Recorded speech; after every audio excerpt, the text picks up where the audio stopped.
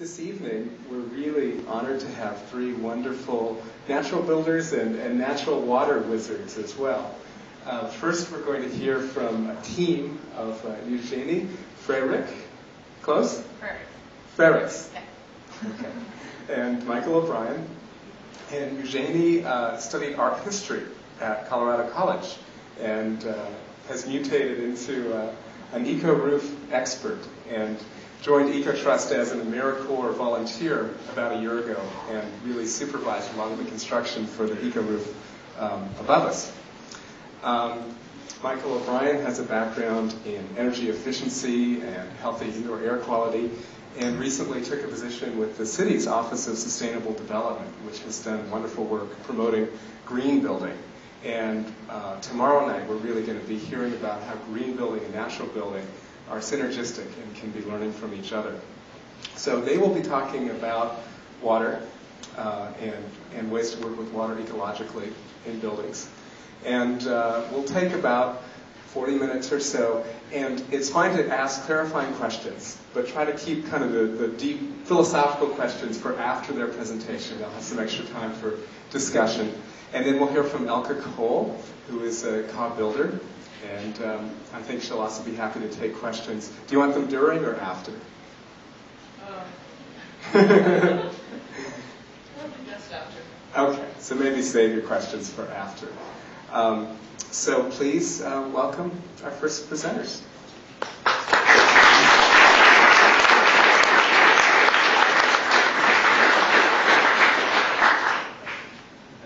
Passing out beads. That's dark. No. We get used to it.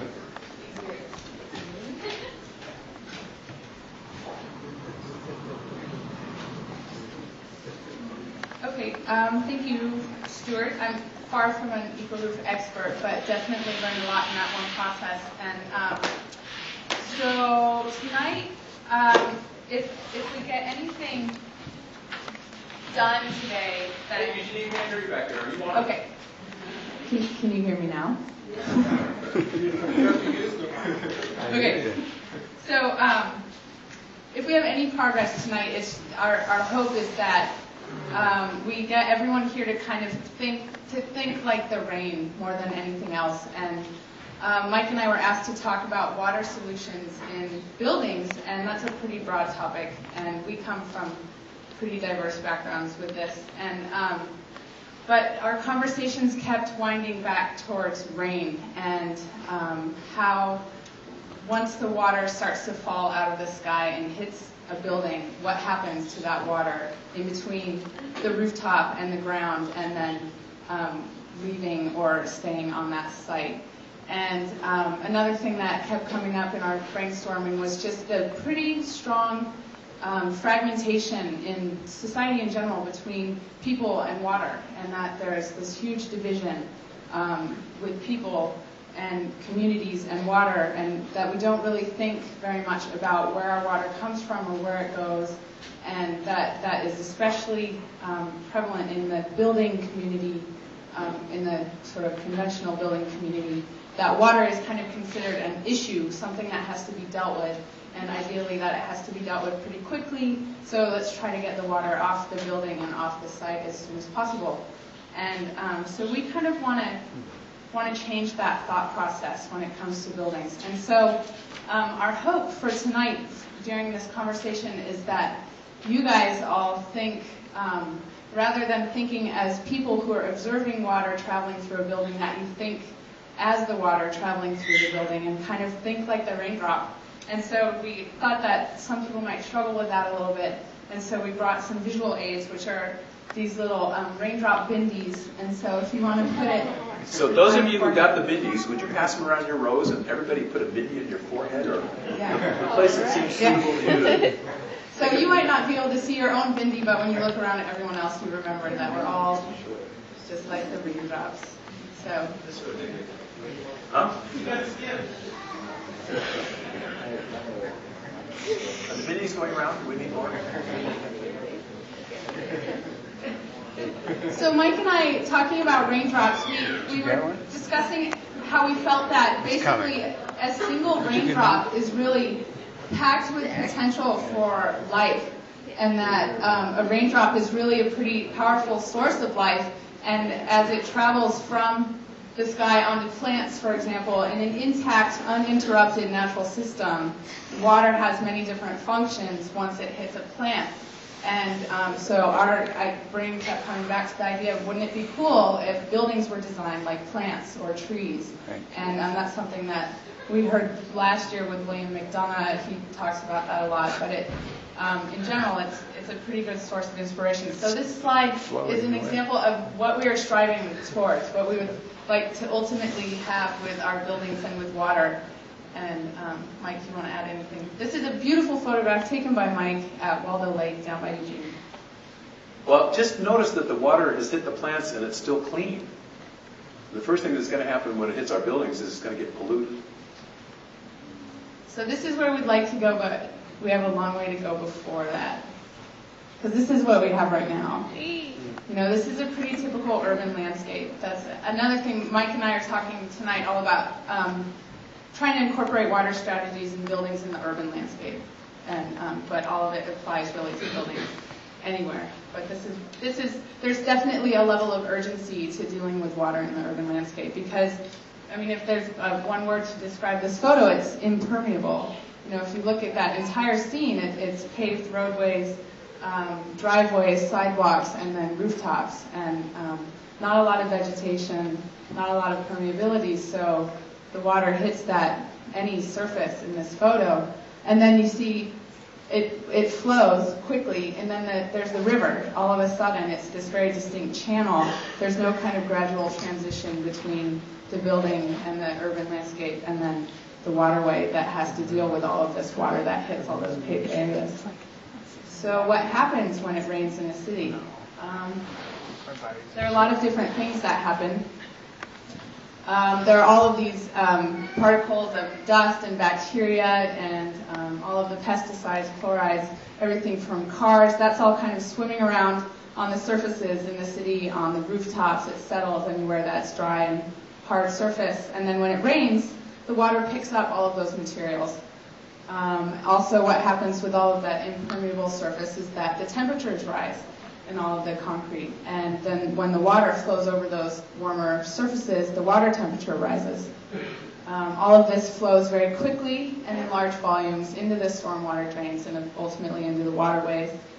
And so the impacts of that are several. Obviously, it contaminates the water bodies that receive all of this stormwater. That has a serious effect on all of the aquatic species that are living in that water. Fish that are trying to spawn, that usually need cold, clear water, are getting mucked up with the warmer and polluted water. They also need the temperatures to be cooler. And then the velocity and the volume of the stormwater that's flowing into the water systems really speeds up the erosion that happens along the beds of these streams. Basically, every time it rains in a city, the stormwater effect is kind of like a flash flood. It's like a mini flash flood. And so everything gets speeded up, and that ultimately impacts the waterway. So around here, that's the Willamette River and the Columbia Slough. They receive the bulk of the stormwater from our city. That all gets out to the Columbia eventually. So then it rains, and then within seconds, that rain has become this dead water substance that has to be eliminated. So that water isn't doing what it was originally intended to do, which was to create and generate life. And then further from that is that people really don't witness any of that.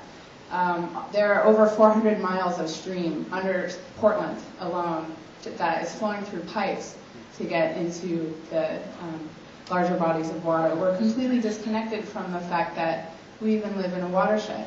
And so none of this happens in front of us. It's all underground. And we don't have any, traditionally, culturally, there's a strong connection in communities to water. And we don't really have that, and it's sad. So these are just some more illustrations of what's kind of happening in the urban landscape. So this is the idea of the heat island effect, which is something they talk about a lot these days, which is that in urban areas, the temperatures are at least 10 degrees warmer than in the surrounding rural areas. That's caused by all of these impervious surfaces and the lack of vegetative cover and evapotranspiration that occurs with the moisture that hits these paved areas. And so these are just satellite photographs. On the left you have it during the day, and on the right you have it during the night in urban versus suburban. The red indicates heat, or the yellow on the right-hand side. And it's pretty stark contrast. And it's pretty poignant also on the suburban images. The highest concentration of heat is on all the roadways as well. You can see that the areas where there are the cars and the long asphalt strips, it's pretty hot. And then this is a very familiar sight to us all, which is the most common fate for water in the city, which is that curbs channel all of the water that gathers on streets and sidewalks down into these drains, and along the way that water becomes very contaminated. You want to add anything, Mike? It's just, think about how fast this happens. A moment ago, it was raining. You guys are being the rain now, right? Thinking like a raindrop. And you fell with all this hope about what could happen, and now this is you. Yeah. So, however, so that's all the bleak stuff. So, our belief is that this is all going to change, and our hope would be that it would change by, events like this, by faith in human nature and the fact that people are going to, on their own, recognize that this is sad and tragic and that it needs to change. But probably realistically, necessity is going to kick in pretty soon, and it is already. And so all of the ways that water is dealt with as an issue, it has to change. I mean, our city is spending millions of dollars to kind of reroute Tanner Creek, for example, which is part of the kind of stormwater conflict here in our own city, and the Willamette River is a Superfund site.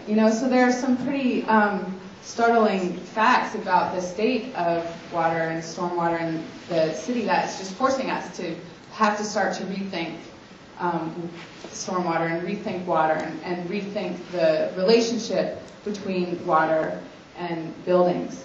And so this is where we'd like to take ourselves back for a second. These are some images, or this is an image that Mike shot at Opal Creek, which is down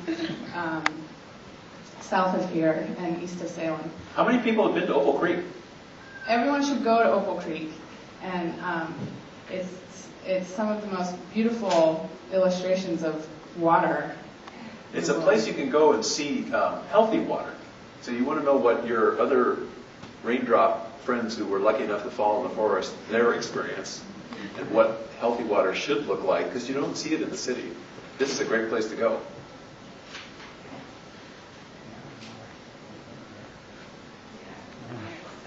So our sort of challenge to anyone who's thinking about building and building anything is to, if you're trying to get back to this healthy water idea, it's to start thinking about water in relation to buildings from the moment that the water falls out of the sky. And so water falls out of the sky, what's it going to do first on this structure? It's going to hit the roof or whatever the top of that building is. Okay, what can I do with the water at that level? And how can I use the water as an ally, and how can I use it to help strengthen and build up the character of that structure? So then it falls from the roof. Where does it go? It travels down. Obviously, gravity plays a big role, but there are a lot of different ways that water can travel down. It can go in a straight line, or it could fall through a series of terraced plantings. It could go through a series of water sculptures. It could create sound. What happens when it hits the ground? Do we want to send it off somewhere? Do we want to store it? Do we want to help begin infiltration? So I just challenge, or I don't challenge, but it just seems like the logical thing to do in order to maximize the potential of every drop of water is to begin to think about the water from the beginning of the time that you think about the structure at all. So sort of functionally, there are 4 primary goals or important goals that we were thinking about. So decreasing runoff would be a great thing to do with your building and with your building site. and then increasing the infiltration of the water, and also the evapotranspiration, which means providing more vegetation on the site for the water to process through the plants as well. So then by doing that, you're supporting new growth, so you're enabling the water to actually provide new life and contribute to the growth on your building and on your site. And then by doing that, you can also reinforce the cultural connection, make water more visible for people who are experiencing the building that you're building and creating. And so, in a nutshell, what you're saying by doing all of that is mimicking the natural system and how water flows through a natural system. Okay, so kind of a switching gears, but what's the first thing that the water's going to hit when it hits your building is the roof. And so in green building and natural building, the most obvious strategy that you can do is to have a green roof, or an eco roof, or a roof garden, or a vegetated rooftop, whatever you want to call it. So there's a long tradition of eco roofs. The concept of having a vegetated rooftop is not a new idea by any stretch. These are images from the 1800s in Iceland. Iceland is often cited as the origin of green roofs because there they were building with the materials that they had. It was an island. They had limited building resources. They needed roofs, but they also needed a lot of insulation. So they used stone and they used sod. And the sod was used as an insulating layer between the stone, but also then they used it as the roof.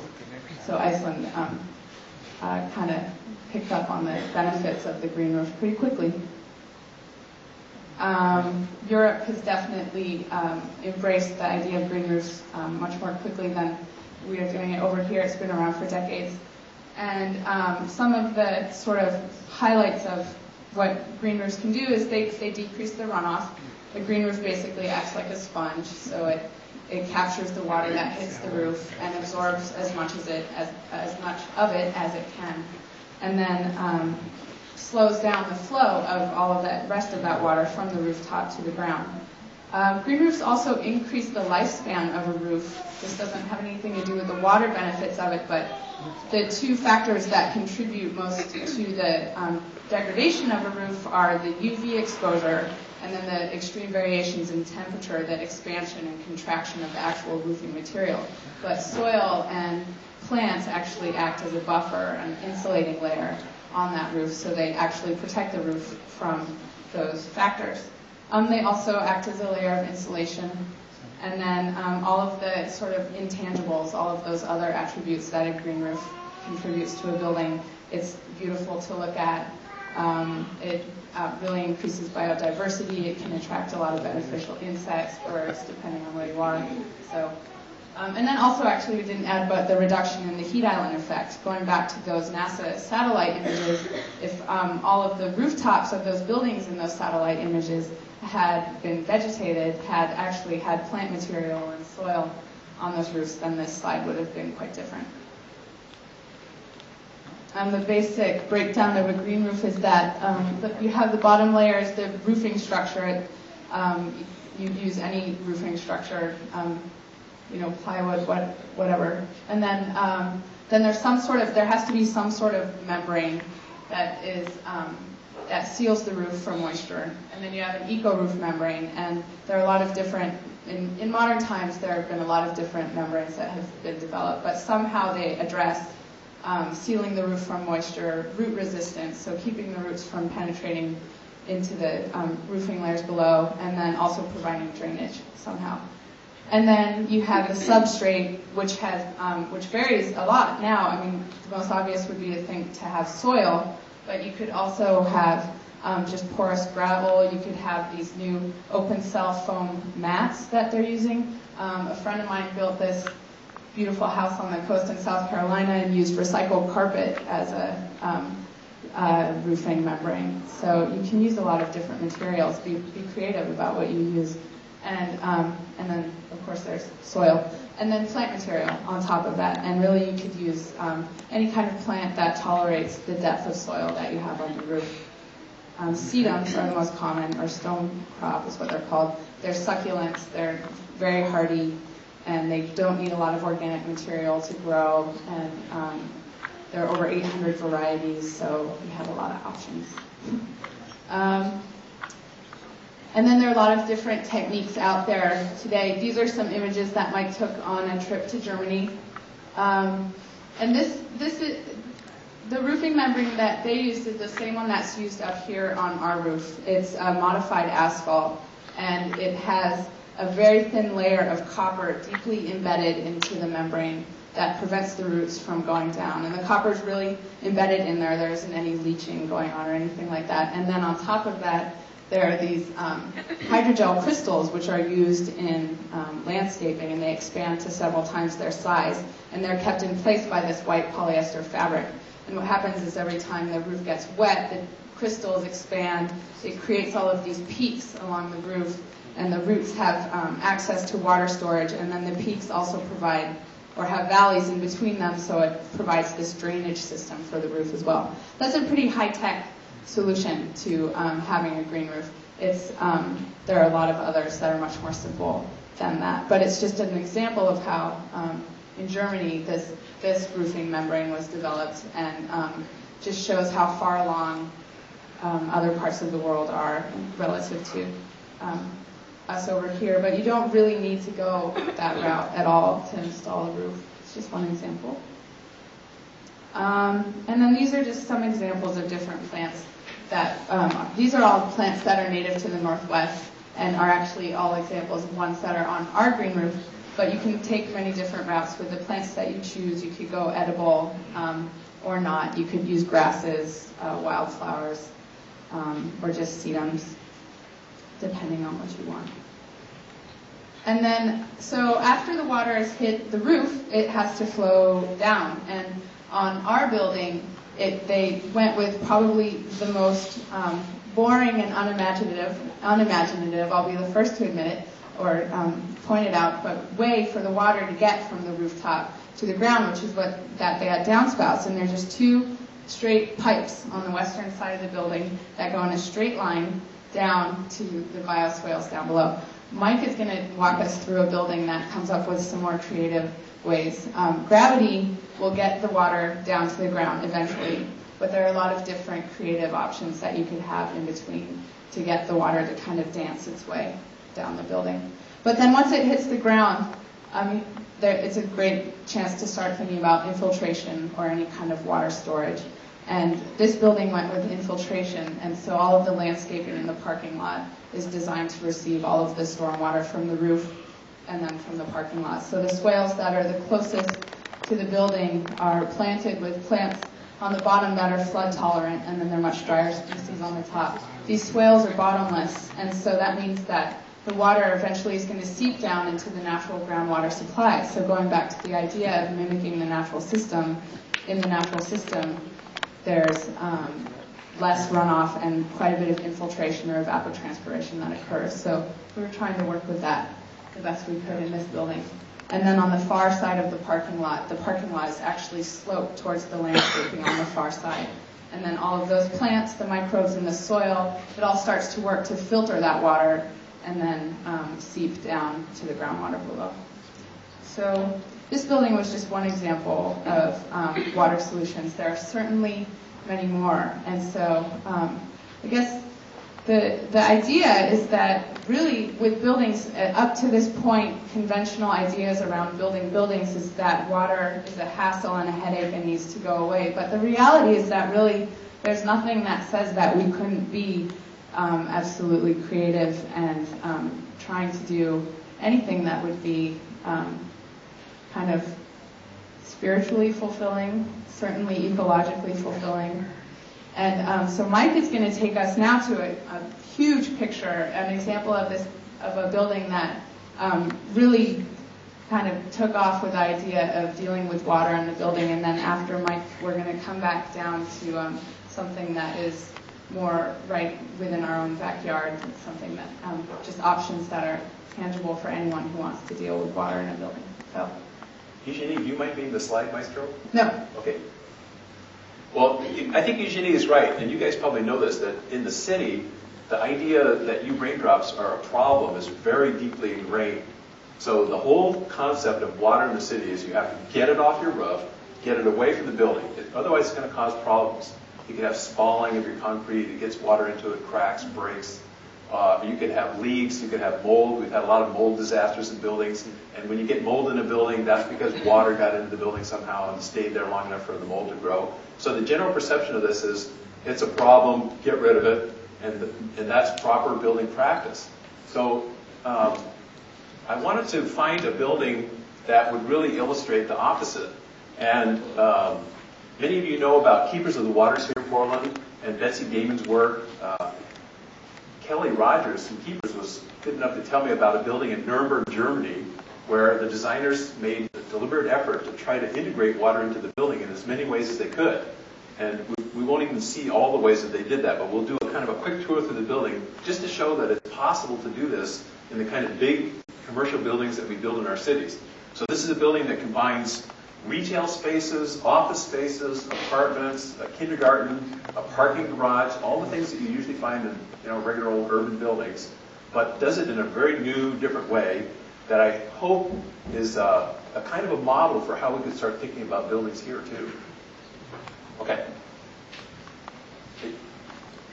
Yeah. So here's the kindergarten kids, and they're walking along at the entrance of this building called the Prisma. And from the street side, it's a nice building, but it has kind of like a low profile. You could easily walk by it and not think that there was too much going on here that was different. You have to kind of see what's going on in the inner part of the building. So here's a little floor plan they have for when you walk in. The kids were over here. They were walking past the entrance of the building. And what we're seeing here is, this is the layout of the stores on that side. Then there's offices above, on the floors above this, and there are apartments above that. The little kindergarten building is here. There's an apartment building on that side, and then there's some more stores over there. And the blue in here is a big sun space greenhouse. And then there's an open courtyard in here that's been planted with native plants. Does that all make sense? We'll go up and look at it now. Back up one. Does that make sense? Okay, well, let's go up to this corner of the building, pop up to the top, and see how this is starting to play out. So we're collecting water off of the roofs, and the first thing that happens is it gets fed to these terrace planters that run along the face of the building. So these things cascade down, and they go on down inside the sun space in there. We'll look at another one that's right down below me here. And then this little one out here is actually a play area for the kids for the kindergarten. So it's only partly planted. And then you can see down in the courtyard there.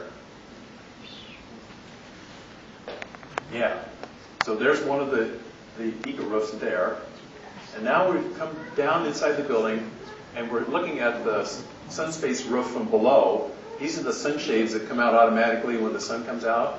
And these pipes are bringing the water down from the terraces. And some of the water is going to feed plants on the terraces that are inside the sun space. We'll see that in a second.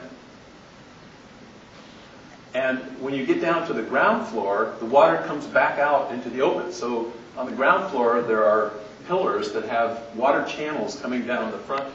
So you can, when it rains, you see water running down the inside of the building.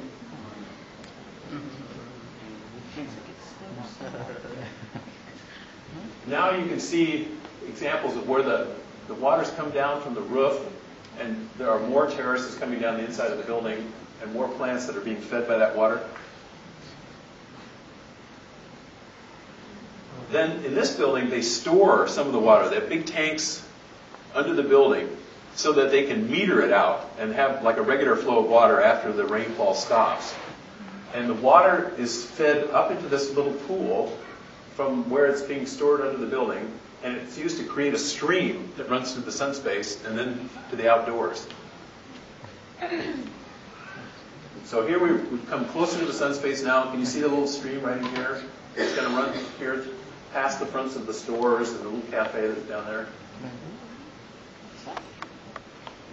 So here's the other end of the stream. We were up there a minute ago. The water's come down here. I'm standing on a kind of a patio in front of the cafeteria. I'll show you in a minute, or the bakery. And then the stream turns here and goes to the outdoors. So the stream is actually going under the outside wall of the sun space there and feeds a pond out in the courtyard.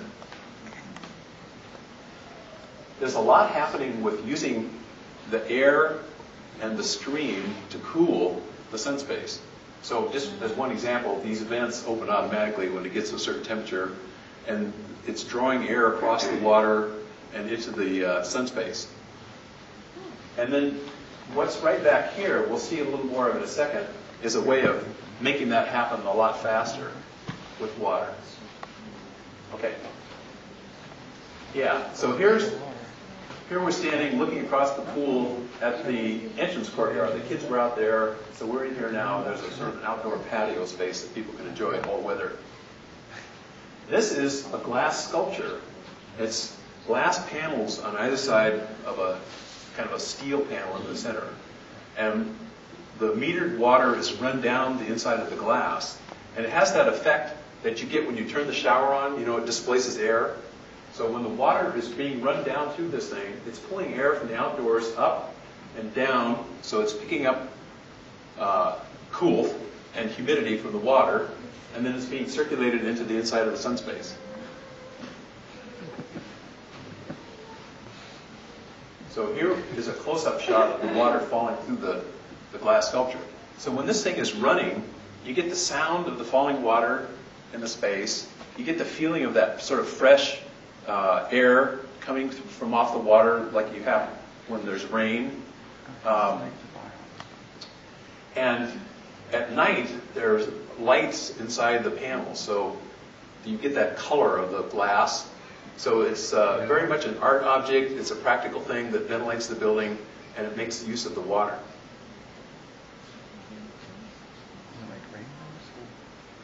And then in the evening, they flush the building with air from underneath that has been cooled by the concrete mass that's below grade in the building. So what all these, the base of the towers, these are the things we saw the water running down before, where these lights are coming on, air is coming up through these things and venting out into the sun space and then onto the outside. So they do sort of a night flush to start the building out and cool the next morning.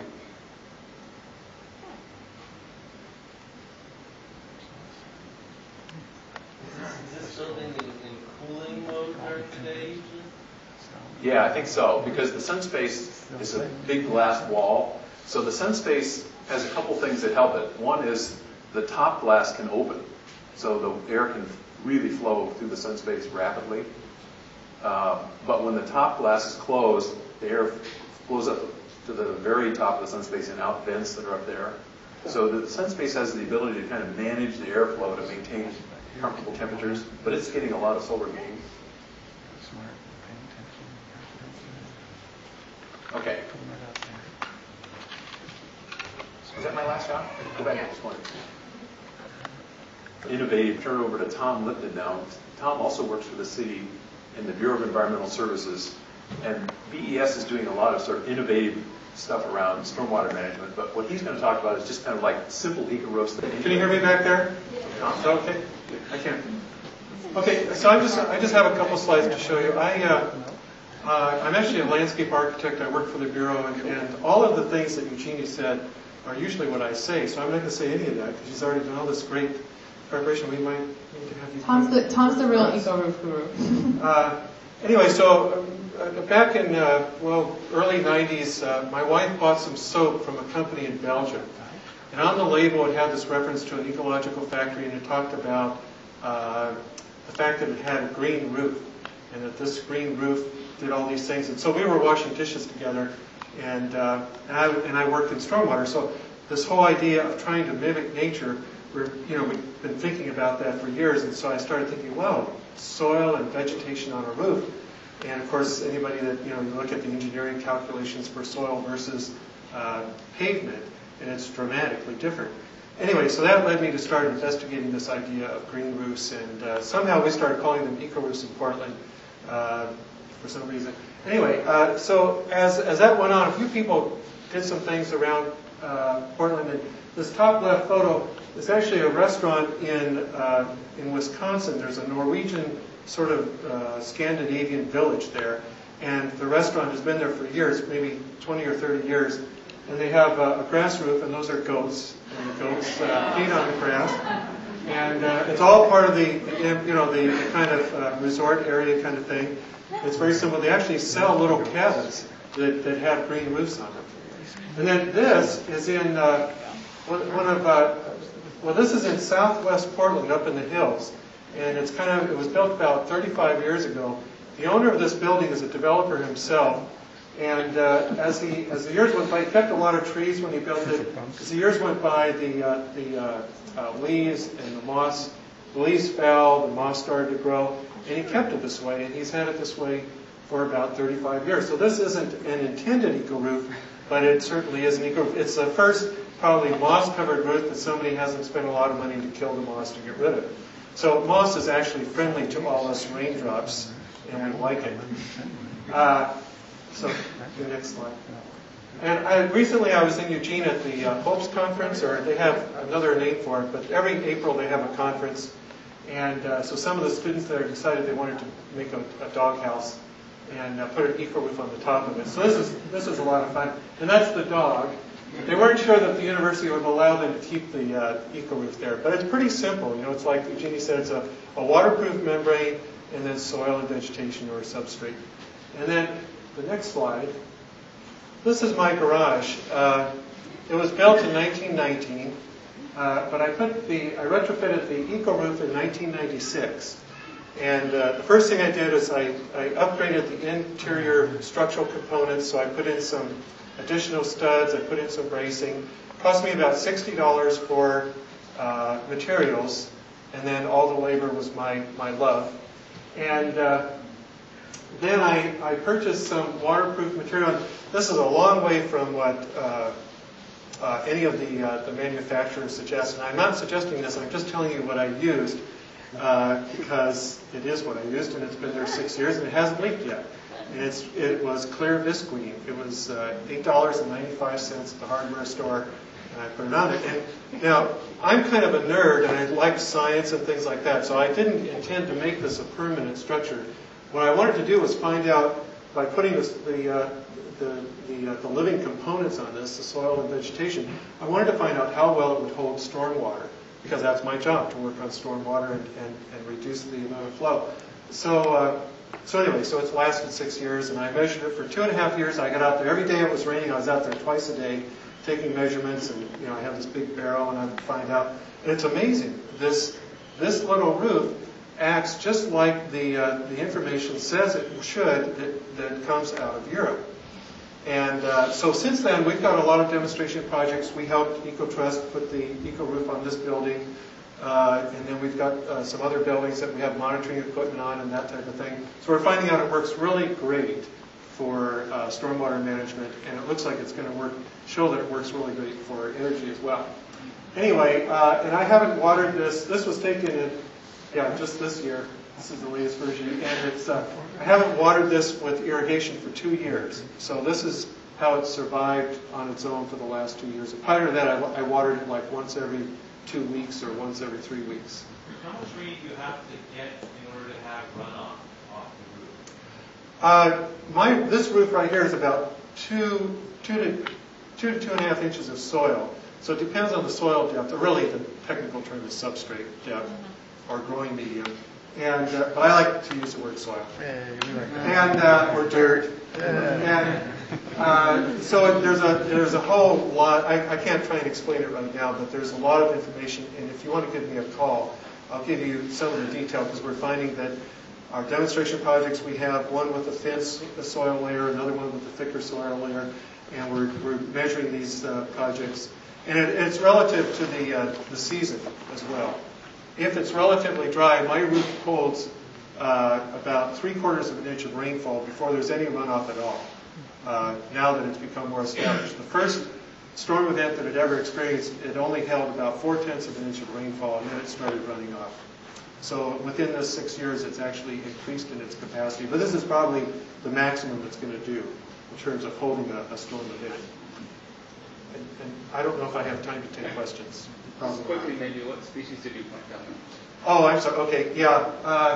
Predominantly sedum. There are about 8 species of sedum on my roof, and as Eugenie said, there's about 800 or something like that in the world. They're not all native. And we had to have some projects where there are native species being planted, and we've got some really good sedum in the Northwest, the native sedum. So they appear to be as good, if not maybe better than some of the non-natives that are out there. There's a lot of non-natives in nurseries, but there are some natives as well. And let's see. It's pretty simple. I mean, you have to look at the detail, and you have to make sure you've got the waterproof membrane just right and everything like that. So anyway, I've got a book called Do It Yourself, Eco Roofs, and that's the only part of it that's written in English. Everything else is in German. But it looks good. Did I let you borrow that? Anyway, so I think the next one's the last slide. Okay, yeah, you combined all these. Good. So this is a slide of a building in Japan. This particular company is a reforestation company in Japan. They come to Oregon every year to buy grass seed for part of their activities. And what they've been doing is that they've passed some laws in certain cities, I think especially Tokyo, in Japan, where they're requiring roof gardens and the equivalent of green roofs on new buildings and some retrofits. So this company, this is their company building. And I asked them why they put the eco roof on, and they said, well, because of all this business that they're going to get, because now they're one of the experts in Japan, because nobody's ever done this before. And it looks like they did a pretty good job. That's over a year ago. And then this is one, I think it's in France. Anyway, this is one of the companies. There, like Eugenie said, there are a lot of companies. And this is just a picture of a slide. I haven't been there, but I just thought it was a pretty neat, kind of like a little subdivision, except a little more compact and taking up less space. And then the footprint on the ground, comparing this with that photograph that Eugenie showed with all those impervious surfaces. You know, there's only 3 surfaces we have in the urban environment, predominantly. It's either a roof, or it's some kind of pavement, or it's some kind of, mostly artificial landscape, and then, of course, the natural landscape. And then that's a picture of a building. That's another eco-roof company that's different than, actually, no, it's the same company as this. And you can see that it can be constructed on roofs with a steep pitch. And Mike's got some other slides that he has from when he went to Germany. He saw some other buildings that are maybe even steeper than that. And I have a brochure, but I only have 7. So I'd like to give these to anybody that doesn't have internet access, because they're on our internet website. And if you want that website, it's, well, let me know. I'll give you my card or something. It's cleanrivers-pdx.org, if you can remember that. And then so I have 7. And we can get more if you want. So let me know. So thank you. Real quick, can you say how they stop landslides off the steep roof?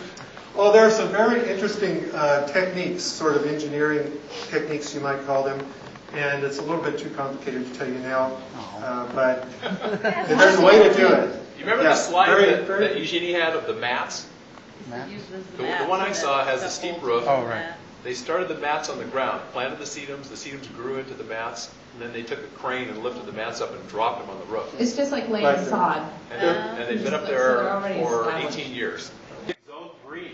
So it means that we're supposed to be planning now for a honker of an earthquake. And an earthquake, there's going to be a lot of horizontal acceleration of the building. So if there's all this weight up there, it's going to be like trying to pick up a ball and swing it. The weight just gets away from you. So the reason that you see what the Germans call extents, like the one up here, is that only 2 inches of soil up there. So the soil, the plant, and saturated with water, it's about 12 pounds a square foot. And the 12 pounds, even on this building, is within the structure's capability of withstanding an earthquake load. But it's a limit to going to the deeper roofs, like you would see in Germany, that are as much as 8 or 10 inches thick. That you probably could only do here on a very stout building. Well, you do design it for that extra weight as well. It's not, you purposely have the structural engineer design it to handle it. The structural engineers or architects, depending on the type of building, have to add that weight to their calculations. So it's not just kind of, and you just can't go throw it on top of any building. You do need to know a little something about structure and engineering and that type of thing. So it is a precaution that I forgot to mention that I think, and eco-roofs everywhere is going to have some way to help people understand that. In our brochure, we make that one of the first suggestions, is that people check with someone who knows about structures so they can give them some advice. Because some buildings are not really ready to hold up much on their own by themselves already. So you've got to look at that issue. Give you a sense of weight. Ours upstairs has 2 inches of soil, and when it's saturated, it weighs about 12 pounds per square foot. So that's the idea.